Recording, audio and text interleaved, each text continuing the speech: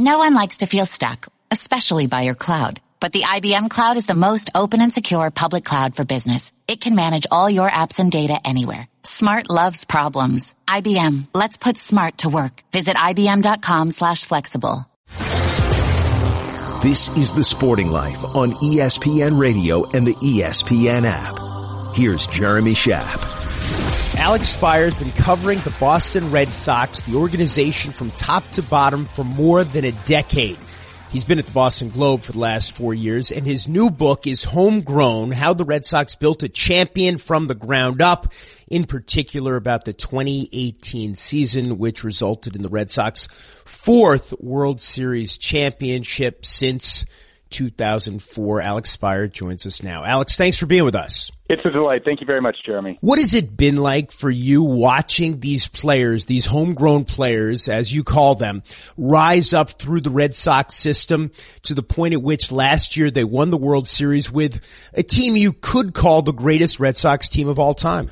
It was pretty fascinating. My coverage of them has been kind of from the beginning of their entry into the professional ranks, and so getting to know these guys who are, whether they're coming out of high school or whether they are coming over to the States from Aruba in the case of Xander Bogaerts, or the Dominican in the case of Rafael Devers, and seeing them kind of grow as people, it makes sense. There was this kind of interesting narrative arc that existed with them, and it wasn't always just kind of a singular direction that arc took. It required this kind of building tension, and they had to confront failure in dramatic fashion. That was pretty poignant at different times. So last year was really fascinating because I had this long-standing belief that they were very talented, but you also have to be mindful that it's easy to overestimate prospects until they've actually performed. And so you saw the pieces coming together over time, but for it to come together as it did last year was pretty remarkable given their individual and collective backstories. But then again, it's also been kind of interesting to watch it take a turn in a different direction for the Red Sox in 2019. We're speaking with Alex Speier about his new book about the Red Sox, Homegrown: How the Red Sox Built a Champion from the Ground Up. And as I said, you've been covering this team from its grassroots all the way to the major league level for more than a decade. If you had to pinpoint a couple of decisions that over the course of the last decade bore the most fruit with that championship last year and those 108 regular season victories, what would they be? I think the starting point has to be the 2011 draft, and really the way that the Red Sox approached the Major League Baseball draft before the 2012 collective bargaining agreement was instituted and wiped out the ability of teams to spend like crazy as much as they wanted to on amateur talent.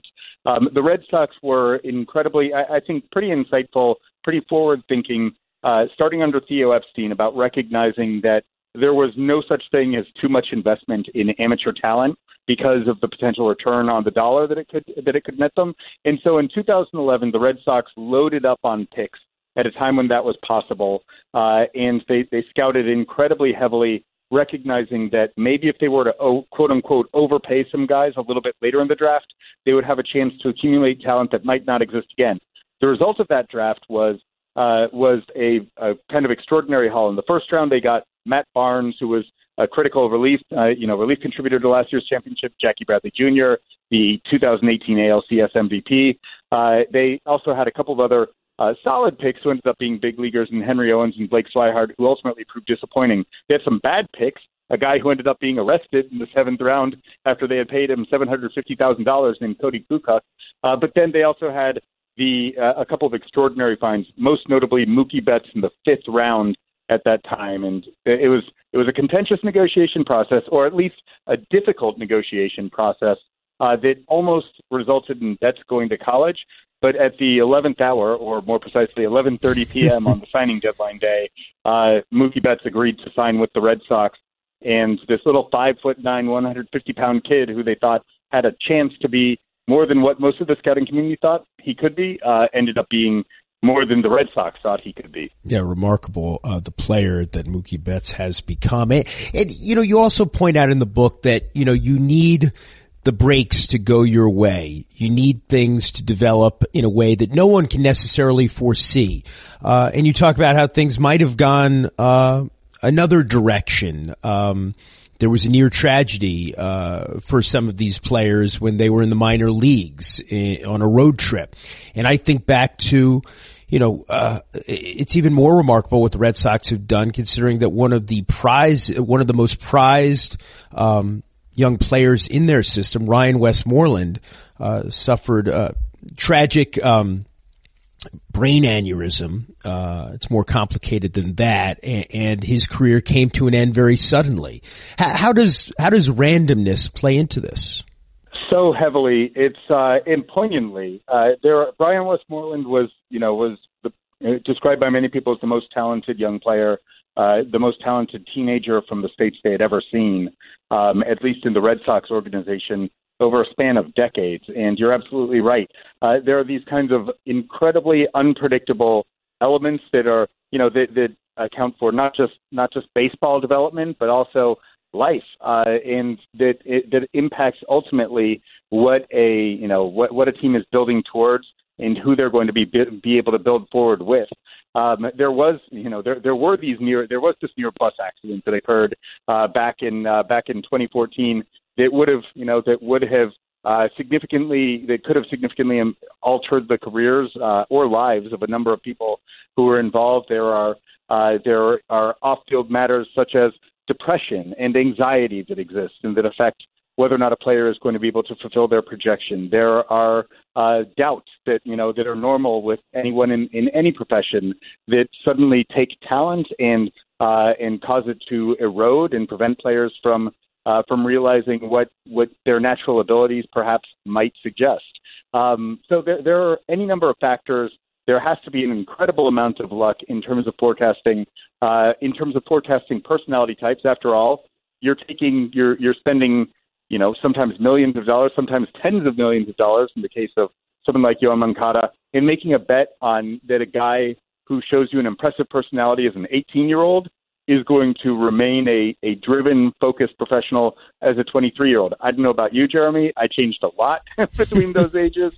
I don't know if I would have made too many successful bets on my future personality at the age of 18, but there are so many uncontrollable elements that have to go into the building of a farm system, which is part of the reason why, kind of getting numbers is really important. You have to be able to have this depth of prospects in order to be able to withstand attrition that exists in any number of fashions to a prospect core. We're speaking with Alex Speier about his new book, Homegrown, How the Red Sox Built a Champion from the Ground Up, about the team that constituted that remarkable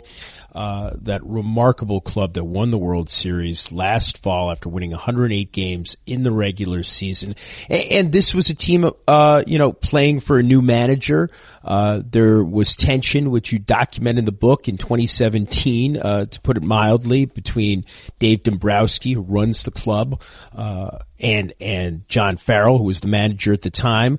What bringing in Cora, how did that change things? Well, I think that culture is critical to performance, and that's the case in just about any operating business environment. When you have, inside of a baseball clubhouse is such an insular bubble in many ways that if you have a false note, it tends to echo throughout that, just kind of bouncing off of the walls of that bubble that isn't really too porous. It traps in a lot of negative energy. When you have tension between your two organizational leaders inside of that bubble, it tends to create these ripples that make it really hard for anyone to relax.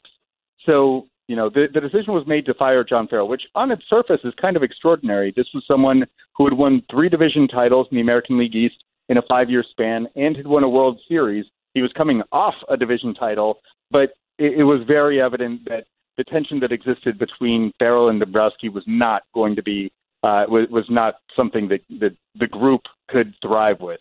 And so bringing in Alex Cora was significant, both because he demonstrates remarkable social intelligence, the ability to connect with a number of people in a number of different ways, to create an environment that kind of got rid of a lot of that tension. And importantly, he also was able to kind of modernize the thinking of the Red Sox, especially at the field level. He is someone who came from the Houston Astros organization that had moved the game forward in many ways in terms of what it was doing, in terms of the application of analytics on the field, in terms of batters' offensive approaches and defensive positioning, among other elements. And so that ability to help modernize the paths of what the Red Sox were doing, the young Red Sox players, was also critical to unlocking another level of performance above the one that they had exhibited to that point. Well, it's a fascinating look at how you build a championship team from the draft with homegrown talent, with bold decision-making. And nobody could tell this story better than Alex Speier, who covers the Boston Red Sox for the Boston Globe. His new book is Homegrown: How the Red Sox Built a Champion from the Ground Up. Alex, thanks so much and congrats on the book. Thanks so much, Jeremy. A pleasure to join you. I'm Jeremy Schaap, and you can listen to new editions of The Sporting Life every Saturday and Sunday morning on ESPN Radio and the ESPN app, beginning at 6 a.m. Eastern Time.